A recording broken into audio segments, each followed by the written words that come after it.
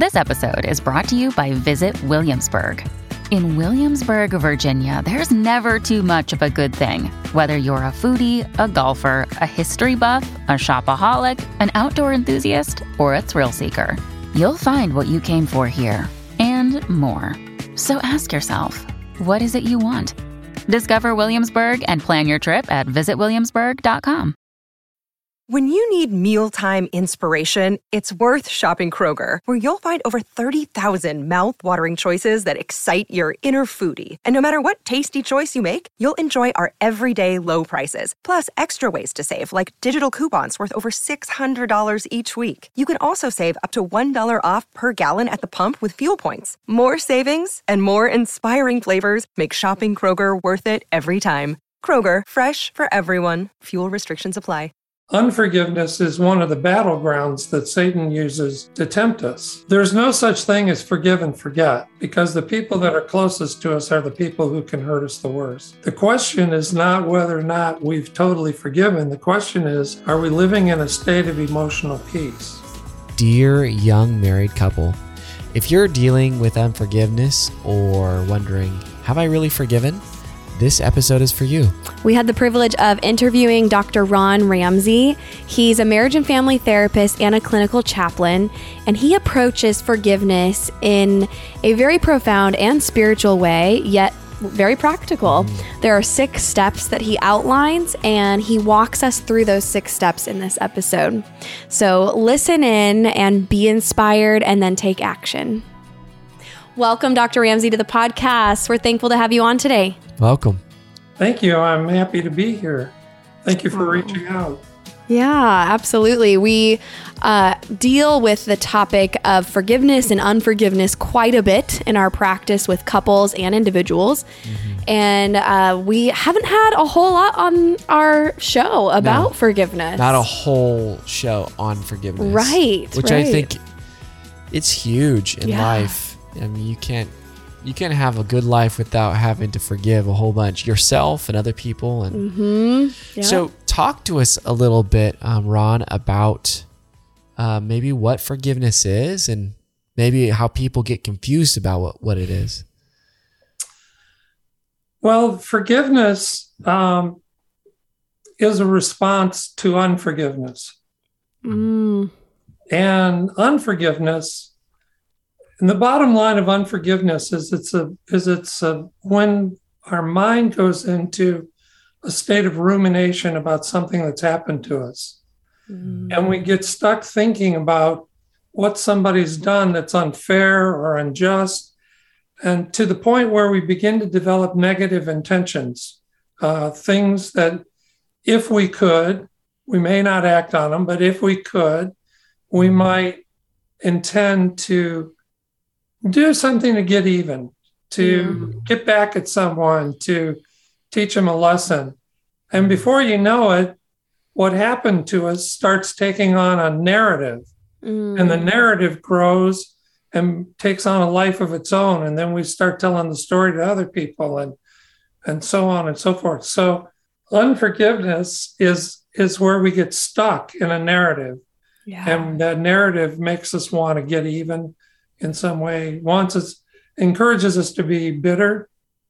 Another way to look at it from a Christian perspective is that unforgiveness is one of the battlegrounds that Satan uses to tempt us. It's pretty clear that from not just Christ, but from other writings in the New Testament, that forgiveness is a key part of our Christian walk. And if Satan can get us to be unforgiving, then he's won the battle. Wow. So that narrative is what keeps us stuck in Satan's grip. Man, that brings back when Jesus says, when you have hate in your heart, you've committed murder. And it seems like that's very much unforgiveness. I'm looking at someone and creating this narrative. And the reason why maybe some people don't commit murder is they don't have an opportunity and they can't get away with it. Right. That's why I call it negative intentions, because we may have an intention to harm somebody else and we never act on it. But that intention gets us locked up in our own thoughts. Right. Yeah. So if somebody's listening and they're like, oh, okay, so that's what forgiveness is, that's what unforgiveness is, how do I know if I've really forgiven someone? Maybe it's been years since something happened and they're questioning, have I really forgiven? What would you say to that person? Well, of course, as Christians, we look to the Bible for our examples, but unfortunately, there are no examples in the Bible of interpersonal forgiveness. Wow. I've never thought about that. That usually shocks people when I say that. But yeah. Jesus told 2 stories about forgiveness, Yes. interpersonal forgiveness. Okay. But that's not the same as an actual example. In fact, there is no example of Christ forgiving somebody for an infraction against him. Just forgiving sin, but that's different. Right, that's different. That's not doing something to transgress Christ personally. Yeah, and there's a lot of instruction about like forgive 70 times, 7 times a day, but there's not an example of what did that look like? How do I know? Right. So what we're told in a number of places in Ephesians and in John and Colossians, we're told to forgive as we've been forgiven. So one way that we know we've forgiven someone else is when we've demonstrated the same kind of forgiveness that Christ has demonstrated towards us. And that takes knowing who Christ is and having him living in your heart. Right. And that's really kind of the core of the process for forgiveness is spiritual maturity. Prayer, meditation, fellowship, and scripture study. Yeah. Wow. What would you say, just kind of running through the database in my head here, because that you got me. I was like, okay, thinking about the forgiveness thing. What about when Jesus said, Father, forgive them for they know not what they do, and he's hanging on the cross. Is the reason why you're saying that's not forgiveness is because he's not extending forgiveness to those people, but he's asking the Lord to forgive them? He's asking God to forgive them. And in 40 Days to Forgiveness, that's one of the things I talk about, is that there are times when we just simply cannot forgive somebody for some heinous infraction. But God is there to forgive them for us. Yeah. In the book Hiding Place, the story of Corrie ten Boom, she tells a story about a guard that she ran into when she was giving a presentation somewhere, a Christian witness. And he came up to her after her presentation and asked her to forgive him. And she couldn't do it. But she asked God to, and he released her in that moment. Yeah. Yeah, that's a beautiful example. I love that. Wow. Yeah. So for people trying to, maybe they've had something difficult happen to them and they want to get this, this off their shoulders, what would you start walking them through in order to help them forgive? Yeah, you have 6 steps. Tell us what your first step is. Yeah, I would preface that by saying that it's common for people to think that forgiveness is a feeling. Yes, talk about that. I'll feel better whenever you come to me and make an apology, or I'll feel better whenever I accept that I just need to move on. I just need to accept that this is the way it is and I need to move on.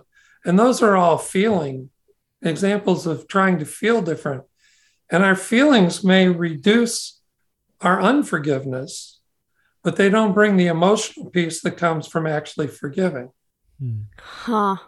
So I believe that when we try to feel our way into acting better, it's a lot more difficult than when we try to act our way into feeling differently. So you could say that again. Yeah. So I came up with the acronym ACTION. Okay. For the steps in the forgiveness process. And the first letter stands for acknowledging the hurt that's happened to you. Okay. Which obviously you know that something happened to you, but that's not the same as really acknowledging it at a deeper level, thinking about what has happened to me and how is it affecting me? How's it affecting my feelings? How's it affecting the story that I'm telling myself? How is it affecting how I'm treating other people? So acknowledging what's happened and how it's affecting me is the first step in launching out on a forgiveness journey. Mm-hmm. The second step is commitment. Pretty much all the research that's been done in the behavioral sciences have shown that unless a person makes a decision, a commitment to try to forgive, they won't be able to forgive. Mm-hmm. The commitment comes first, not a commitment to forgive, but a commitment to try to forgive. Why the distinction there? Because if I think I'm committing to forgive, and I'm pretty early on in this process, I'm just gonna give up. Yeah. Because I'm not ready to forgive. Mm-hmm. It's gonna take a series of steps, and it's gonna take time for me to actually feel like I'm moving towards forgiveness. Yes. So we would just experience despair. But to commit to try to forgive means that I can work at it, mm-hmm. that I can try in my heart and I can try in my mind, mm-hmm. and that it's going to be a journey. Yeah. Yeah. That's so powerful. I was just thinking, because you brought up Corrie ten Boom and her really like how amazing this person was to hide people and then be betrayed and be in a Nazi camp, mm-hmm. and then gets out and really commits her life to helping people learn about the forgiveness of God. Mm-hmm. But if she didn't go through that discovery process of what that was like, she would never have been able, well, I say never, we don't know, but forgiving that guard would have been probably near impossible for her. Yeah. Even with all the work she had done before getting to that point, mm-hmm. Like it still was almost not enough, and God had to really step in and help her with that. Yeah. So it's a massive project sometimes just to get to that commitment part of I'm just going to try, and God's grace will be sufficient to carry you through to the next step. Mm-hmm. Question for you, Ron. Why do you place the acknowledgement first and the commitment to try to forgive second? Well, if we don't acknowledge what's happened to us and we don't acknowledge the effect that it's having on us, why would we make a commitment to try to forgive? Thank you for saying that. It's interesting. I have so many clients who are trying to work through forgiveness, and when I tell them that the first step is to actually acknowledge the pain and anger and allow themselves to feel disrespected, they're like flabbergasted. They're like, "Isn't this the opposite of forgiveness?" And it's not bringing it all back up again. Yeah, but it's allowing you to actually come to the conclusion that you're ready to start the process. Right. If you don't even know what happened or acknowledge what it did to you, then why would you start the process? It's sort of like going on a journey, and acknowledging is packing your bags. Yeah, that's good. Yeah. And then once you actually go get in the vehicle or go take those first few, footsteps toward the destination, that's the commitment to try. Right. Mm-hmm. And it is a journey. That's why this book is called 40 Days to Forgiveness, because I don't think anybody's going to sit down and do it in 40 consecutive days, and wouldn't expect somebody to. I'm not sure that would be productive. But the concept is that I've broken it into 40 modules, I guess you could say, so that you can work at it in bite-sized chunks.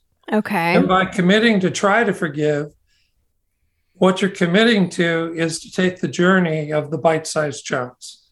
That's good. Yeah. Yeah, because when someone hears 40 days, well, on the one hand, it's like, oh, all my life I've been in this state of unforgiveness. I could definitely do 40 days if everything's going to be so much better. But on the other hand, if they think of the action that's involved in those 40 days, that's a pretty big commitment to try to, accomplish that. Yeah, it makes me think of when we tried to put a puzzle together with our daughter over the holidays. Okay. She just has this knack for picking up a piece and saying, oh, that goes here. But I look at the pieces and I cannot figure out I am not a puzzle person. Spatial reasoning isn't your forte? It's not in puzzles. But that's kind of how the forgiveness journey is. It's like puzzle pieces. You put one piece down and then you find the next piece. Yeah. And then you put that down and you find the next piece. And so that's what's happening over the 40 days is you're taking the pieces of your own puzzle and you're putting them together to form a different narrative about what happened and about what it means and about what you're going to do about it going forward. That's good. Wow. I like that. That's probably, would that be the next step? Transitioning is the T. Okay. Transitioning from a state of negative intention and a state of nurturing the narrative that's building in your mind to taking a godly perspective at rising above the situation and sitting next to God and looking down through his lenses to see the situation. Okay. So it's really meaning making. Like, this is going to make me different because I went through this, but this is maybe how I'll be better too through it. Right. And counseling, we call it reframing. Yeah. As you know. Yeah. So you're helping yourself to reframe how you're looking at the situation. You're looking at the other person through a lens of empathy and compassion. And that's another thing that the behavioral sciences have shown us is that really the fulcrum at the core of forgiveness is empathy. And as Christians, we should be the most empathic people in the world, shouldn't we? Yeah. Yep. You would think. Yeah, but if we had to raise our hands and say, who's empathic in the room, I wouldn't be raising my hand right away. Because that's a challenge. It's hard for us. Yes, it is. Absolutely. Why do you think it's hard? I think it's hard for us to get outside of ourselves and look at a situation from another point of view because we're nurturing our own self-interest. And we do that because we're interested in protecting our well-being. When we experience a transgression from somebody else, our mind perceives that as a threat to our well-being. And at first, our mind doesn't distinguish between big threats and little threats. But as we experience that threat, we begin to develop feelings about it. Yep. And those feelings turn into beliefs that our cherished ideas for how we should be treated have been violated. Yeah. And when that happens, it's pretty hard to look at something from another person's point of view because we're thinking about it from the point of view of how do I protect myself in this situation? Or sometimes how do I protect other people from this evil person that treated me in this unjust way? Right. Yeah. Well, and I think it's important in this step, and tell me if this comes in a later step, but to be empathetic or to be, to put yourself in someone else's shoes and see it from a different perspective is not to justify what they did. Oh, absolutely not. Right. Forgiving someone does not mean accepting what they've done. And it doesn't mean that they're not accountable for what they did. Right. In fact, I deal with the issue head on in 40 Days to Forgiveness of a situation which I'm sure you guys have run into, where a person is in an abusive relationship, an abusive marriage. And I've just been appalled that some pastors will tell the person, usually the wife, you have to go home and forgive and learn to live with it. And I just don't believe that. Right. There are so many examples in the Bible where God made a way for people to escape danger. Even Christ, when he was teaching in the synagogue and the mobs formed around him, found a way of escape. Right. So I believe that escaping doesn't absolve me of the need to forgive, but what it does do is it puts me into a mindset where it's okay for me to look out for my own safety, but at the same time, letting go of the thoughts and the feelings of bitterness and negative intentions that I'm feeling towards the person that's treated me unjustly. Yeah. Yeah. So transitioning and looking at it from a godly perspective doesn't mean that we're off the hook. God holds us accountable for our actions, but he still loves us. Yeah, that's really good. So what would be the next step, the fourth step? Internalization. Okay. This is the step where spiritual maturity comes in. When I studied some different theologians' views on spiritual disciplines, I tried to narrow it down into the 4 common themes. And the themes I narrowed it down to are prayer, which is our vertical relationship with God, meditation, which is a horizontal relationship with God's works in the world, scripture study, which includes memorization of scripture and committing it to our mind, and fellowship, where we can find encouragement and support. So when we internalize forgiveness, what we're doing is we're building the Spirit of Christ inside of our own hearts. And in 40 Days to Forgiveness, I talk quite a bit about what the heart is from a biblical perspective. But I also talk about strongholds. And a stronghold in ancient times was a fortification that was built around something precious to keep people out and to keep what's precious in. Well, the thing that we have in our heart that's precious is the image of God, the image of Christ. Forgiveness builds a wall around that and prevents that Spirit of Christ from coming out of us and being reflected to people around us. So one of the key themes in the forgiveness process is to live a life in such a way that the person that's transgressed you will see Christ through you. Because that's how God works. He works through us in the world. And in some cases, that may be the only time that a transgressor experiences the love of Christ. That's good. Wow.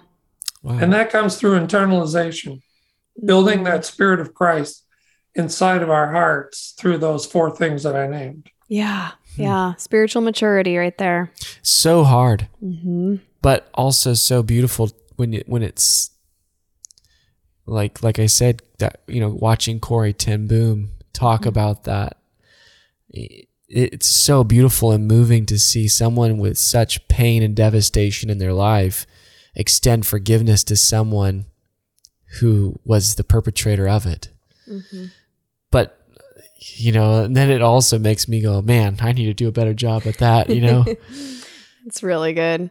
So as this is happening, is the person expected, and maybe this will come in the last couple of steps, you tell me, is the person expected to reconcile in the way, say, that Corey Ten Boom did, where she faced the person or the group and said, I'm sorry. I forgive you? Well, that was not reconciliation. Okay. Explain the difference.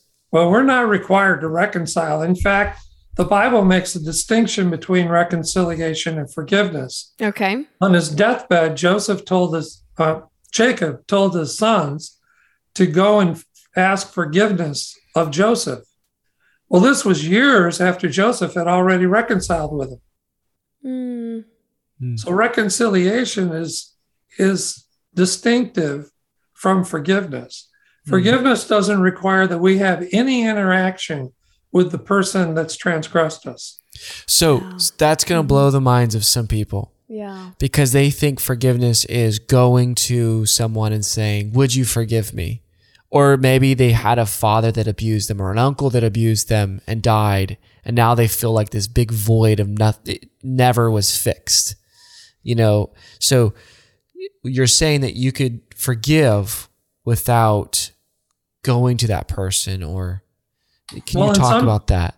Yeah, in some cases you can't go to them. They're not around anymore. They've either died or they've moved on, or you can't find them. Yeah, you can't find them. So to expect us to involve another person in forgiveness would be a journey of futility in many cases. Yeah. Yeah. Forgiveness is a gift we give ourselves. Yep. Yeah, that is good. Forgiveness is for you, even if they are not around. Well, I was going to say, what is the danger, or how does it affect someone when they don't forgive? Well, in 40 Days of Forgiveness, I deal with that. What it does is it chains us to that person, because the story we have and the ruminations that we have don't stop. And as long as those things are going on in our mind, we're connected to that other person through an emotional bond. Patrick Carnes talks about that in his book. Yeah. About how we get connected to people that we despise. Isn't it interesting that people unknowingly connect themselves to the very person they have they don't want anything to do with? Right. Exactly. But they're chained emotionally to that person until they do that Christ-like work and forgive. Right. Because the Christ-like work that we're doing puts us in a posture to see the other person through a Christ-like lens. Because what we're doing is when we're forgiving, in essence, we're treating the other person like Christ treats us. Yeah. Yeah. And I give him plenty of reasons not to forgive me. Right. Yeah. Oh. Yeah. And I think the Christ-like posture is able to really be shown, because it's easy, like I think, like Jesus said, right? It's easy to love people that love us. It just calls a lot upon us, or it makes us really have to rise to the occasion to love people who don't love us and to have done us wrong. Yeah. That's when we're really called to step up. We'll be right back to the interview, but first we wanted to share something that we are really excited about. So, we all have those times where we don't feel super connected to our spouse, and we really don't know what conversations to have to get us to that connected place. And then on top of that, we're so busy that we don't prioritize those conversations. And that's why we created the monthly live date night. And monthly live date night is every month on a Friday night for 90 minutes, 60 minutes. We focus on a topic that you guys pick, and then 30 minutes we do a Q&A, and it's live where we're all together asking questions and giving answers on topics related to your marriage, your intimacy. And we share tools. We have handouts that we call homework, because we want you to be there to listen and to soak in, but we really want you to take action in your marriage too. So come join us live for the next monthly live date night. Check the link in the show notes for dates and details. All right, back to the interview. Yeah, when we're treated unjustly, unfairly, when we're harmed in some way, we can't unexperience that. The only thing we can do is find a way to process it in our thinking. And as Christians, we've got a leg up on people that are not Christians, because we have Christ's Spirit to live in us to help us process what's happened to us in a different way. Right. Yeah. Right. So good. Yeah, so good. What is the next step? Step number 5. Yeah. Openness. Okay. Being open to letting the walls of the strongholds down in your heart, and being open to letting the light of Christ shine out through us towards the person that has wronged us in some way. And that's a challenge, because even though we've come this far in the 40-day process, we still have to be open to letting everything that we've done up to this point have an effect on us. If we're not open to letting it have an effect on us, then we can't move to the next step, which is next steps. The next step is to be able to sustain all the work that we've done over time. And there's no such thing as forgive and forget. Right. Like I said a minute ago, when you've experienced a transgression, you can't unexperience it. Mm-hmm. And if you experience a transgression after you've forgiven that reminds you of what happened to you before, it can trigger all those same feelings to come forward again. So if we're not open to having our hearts in a place where we're reflecting the light of Christ through our life, it's easy for us to fall back into our old patterns of thinking whenever we get triggered after we've done the hard work. Right. Yeah. And if people find themselves there, Ron, where they've gone through these steps and they've done a lot of hard work, but then they do get into some old patterns of thinking. Like, I thought I worked through 40 days of this. Yeah. What piece of wisdom would you give them? Well, what I've given them is a practical guide at the end of 40 days of forgiveness to lead them back in the book to the place that would be helpful to them based on what they're experiencing.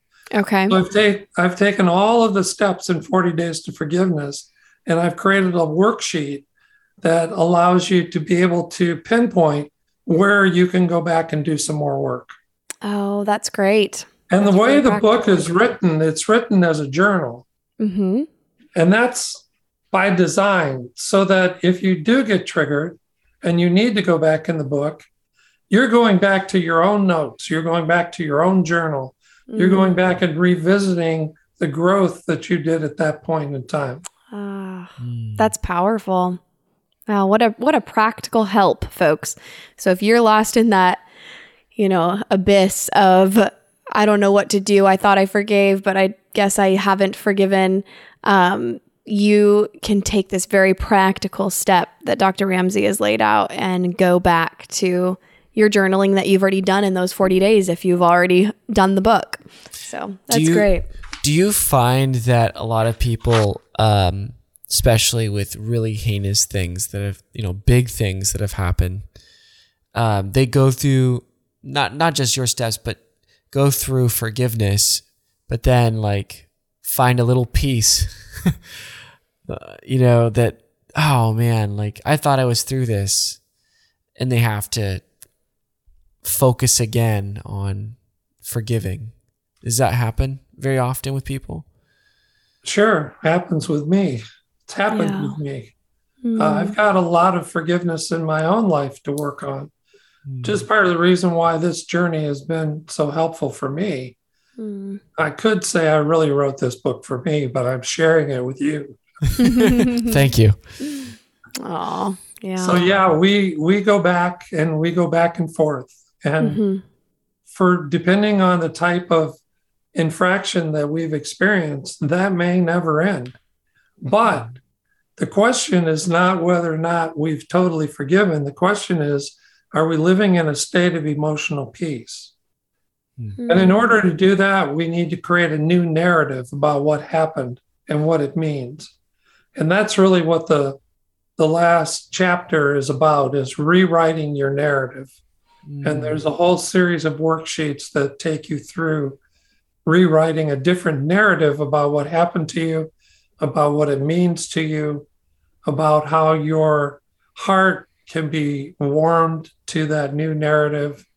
And it's that new narrative that we hold on to that helps us to keep the course after we've forgiven. That's good. Because when those negative thoughts come back in and you notice that they're there, do you bring back that narrative? Hey, I've forgiven, I've worked through this, and this is how I'm different. Even though I don't approve of what's happened, I'm just thankful that, God's brought me this far. You kind of rehash that new narrative. Is that something you would do?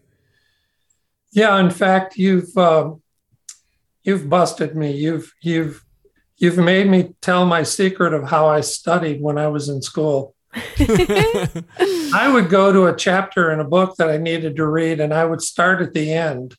And I would read a little bit of the end, and it would raise curiosity in my mind. Well, how did they get to that? And so then I would go backwards and read a little more. And I would read through a chapter backwards before I read through it forwards.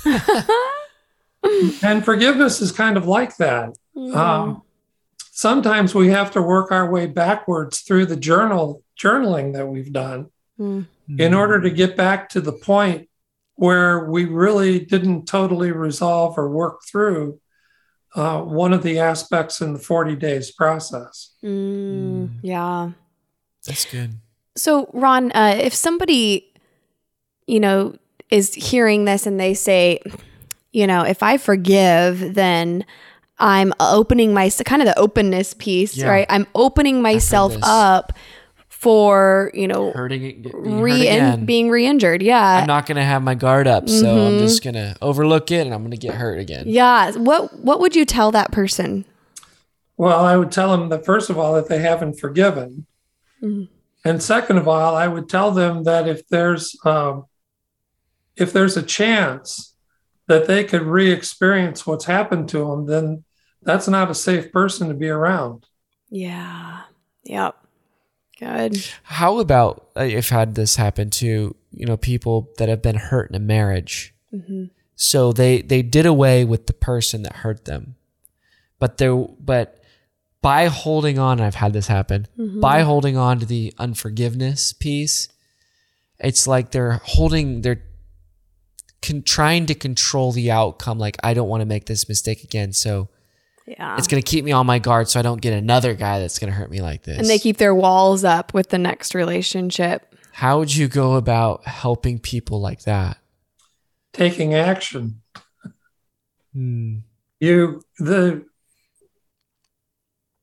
It's not a simple process. There's no silver bullet there's no olive stake that you can drive through the heart of unforgiveness that's going to make it go away. It takes time. And that's another thing that behavioral research has shown. They've done studies of short interventions and longer interventions. Okay. And what they found is that the shorter interventions, while the person may feel at the end of the intervention that they've forgiven, they're more likely to fall back into an old pattern once time elapses. Whereas people that have gone through a longer intervention tend to sustain the feelings of forgiveness even after they've been triggered in the future. So it takes a series of steps, and it takes working through those steps one at a time, which is why 40 Days of Forgiveness is written the way that it is. It's written in bite-sized chunks, and it's hard to really understand how that can be helpful until you immerse yourself in it and work your way through it. Just thinking about who is actually, more at risk. The person that does take a realistic look at everything and themselves, and really doing this hard work, because it seems like hurt people get hurt again a lot of times. So like doing this work for healing and focusing on becoming a different person, not staying the same, but becoming a different person through this, would that person be more at risk, or the person that stays stuck in their hurt? Are they changing? Are they becoming the person that wouldn't be hurt again? Yeah. Yeah. You actually put yourself in a more vulnerable state. It would seem. By staying stagnant and not forgiving. Yeah. Because you're putting yourself through a process that's changing you. Well, except you're leaving one important piece out, and that's the Holy Spirit. That's right. Yeah. When you work through the forgiveness process, you're basically building the Spirit of Christ inside of you, which is another way of saying that you're fanning the flames of the Holy Spirit. That's good. And we're told to forgive, and we're told that God will be with us, that we won't be tempted beyond what we can endure. So we have to trust that the Holy Spirit will help us as we go forward. Now, as you know, there are some people that just seem to draw other negative people to themselves. And that's a whole different issue. If a person is constantly feeling like they're being transgressed and and that they're constantly feeling like they need to forgive other people, then that's a place where finding a good Christian counselor can be helpful, because they're not dealing with forgiveness. They're, like you said, Adam, they're dealing with their own self. And why am I showing up this way in the world such that I'm attracting people that are harming me? Yeah. Good point. Totally. Hear it, people. I love how your concept of 40 days to forgiveness encapsulates what we've preached for a long time, that time in and of itself doesn't heal, but action over time does. And this is exactly what you've laid out. It's action, it's over time. And like you said, the research shows that they're not going to spiral as much back into unforgiveness because they've taken action over time. Yeah, it's sort of like thinking about Christ in the wilderness for 40 days. If he just went out and bivouacked in the wilderness and didn't have any encounters with Satan, would he have achieved the same result? Right. I don't know. So it's not just a matter of taking 40 days. It's a matter of taking 40 days with an intentional perspective. Yes. Knowing what it is you're trying to do and having a way to go about doing it. Wow. So good. Thank you so much for this, really this just opening the box of what forgiveness is. Yeah. And I know this is going to be such a huge help for a lot of people. Could you tell us where we could find the book and maybe find more about you, like your resources? Well, Barnes & Noble and Amazon, of course, have the book.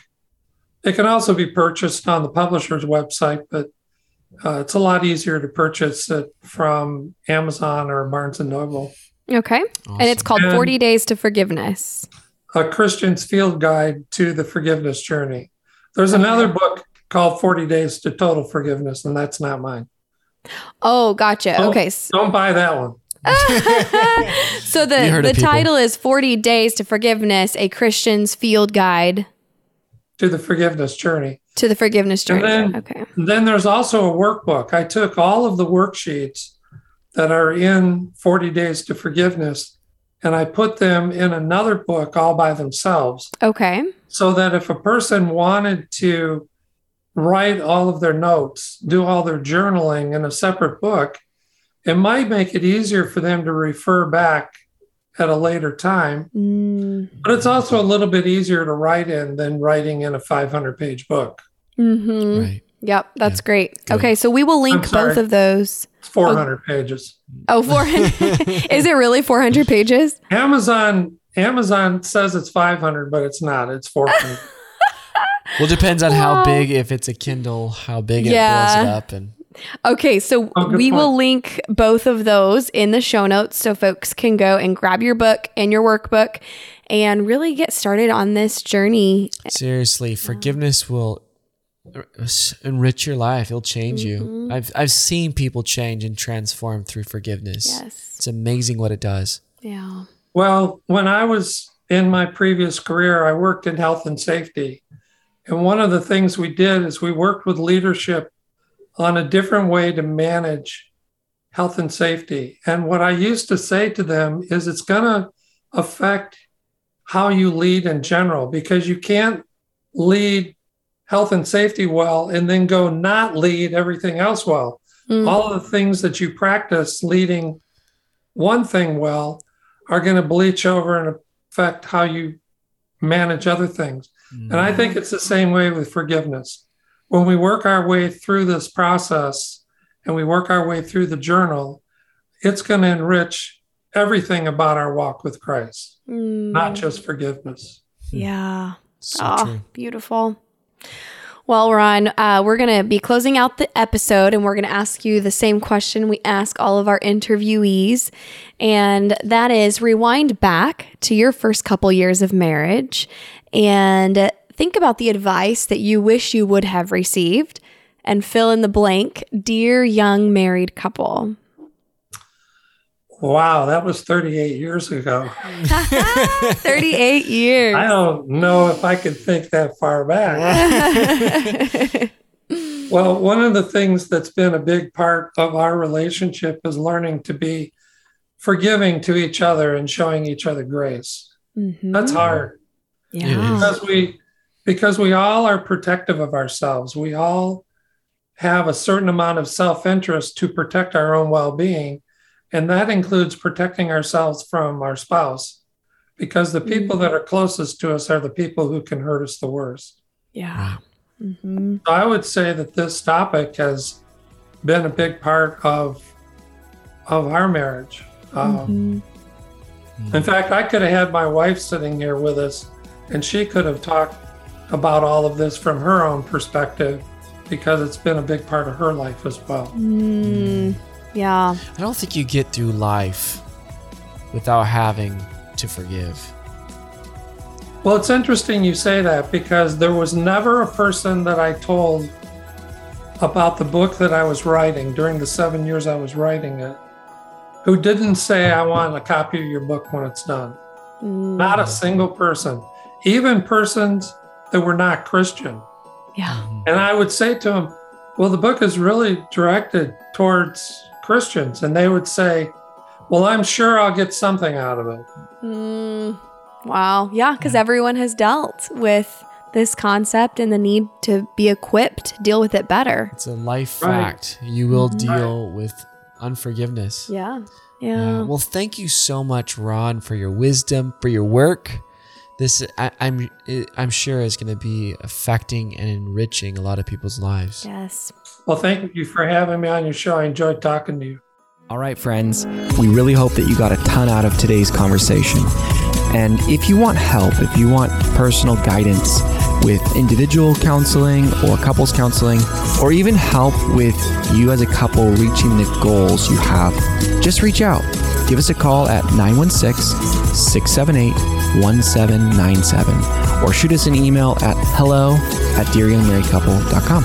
No matter where you are in the world or in your marriage, we can set up a counseling session with you and we can work toward progress.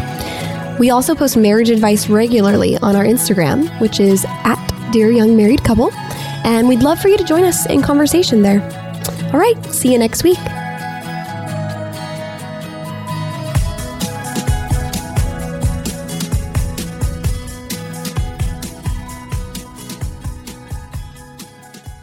Another day is here, and you're ready for it. What to wear? Check. Breakfast, lunch, and dinner? Check. Planning for what's next and how to save for it? That's where Bank of America can help. For your financial to-dos, Bank of America has experts ready to help get you closer to your goals. Get started at one of our local financial centers or 24/7 in our mobile banking app.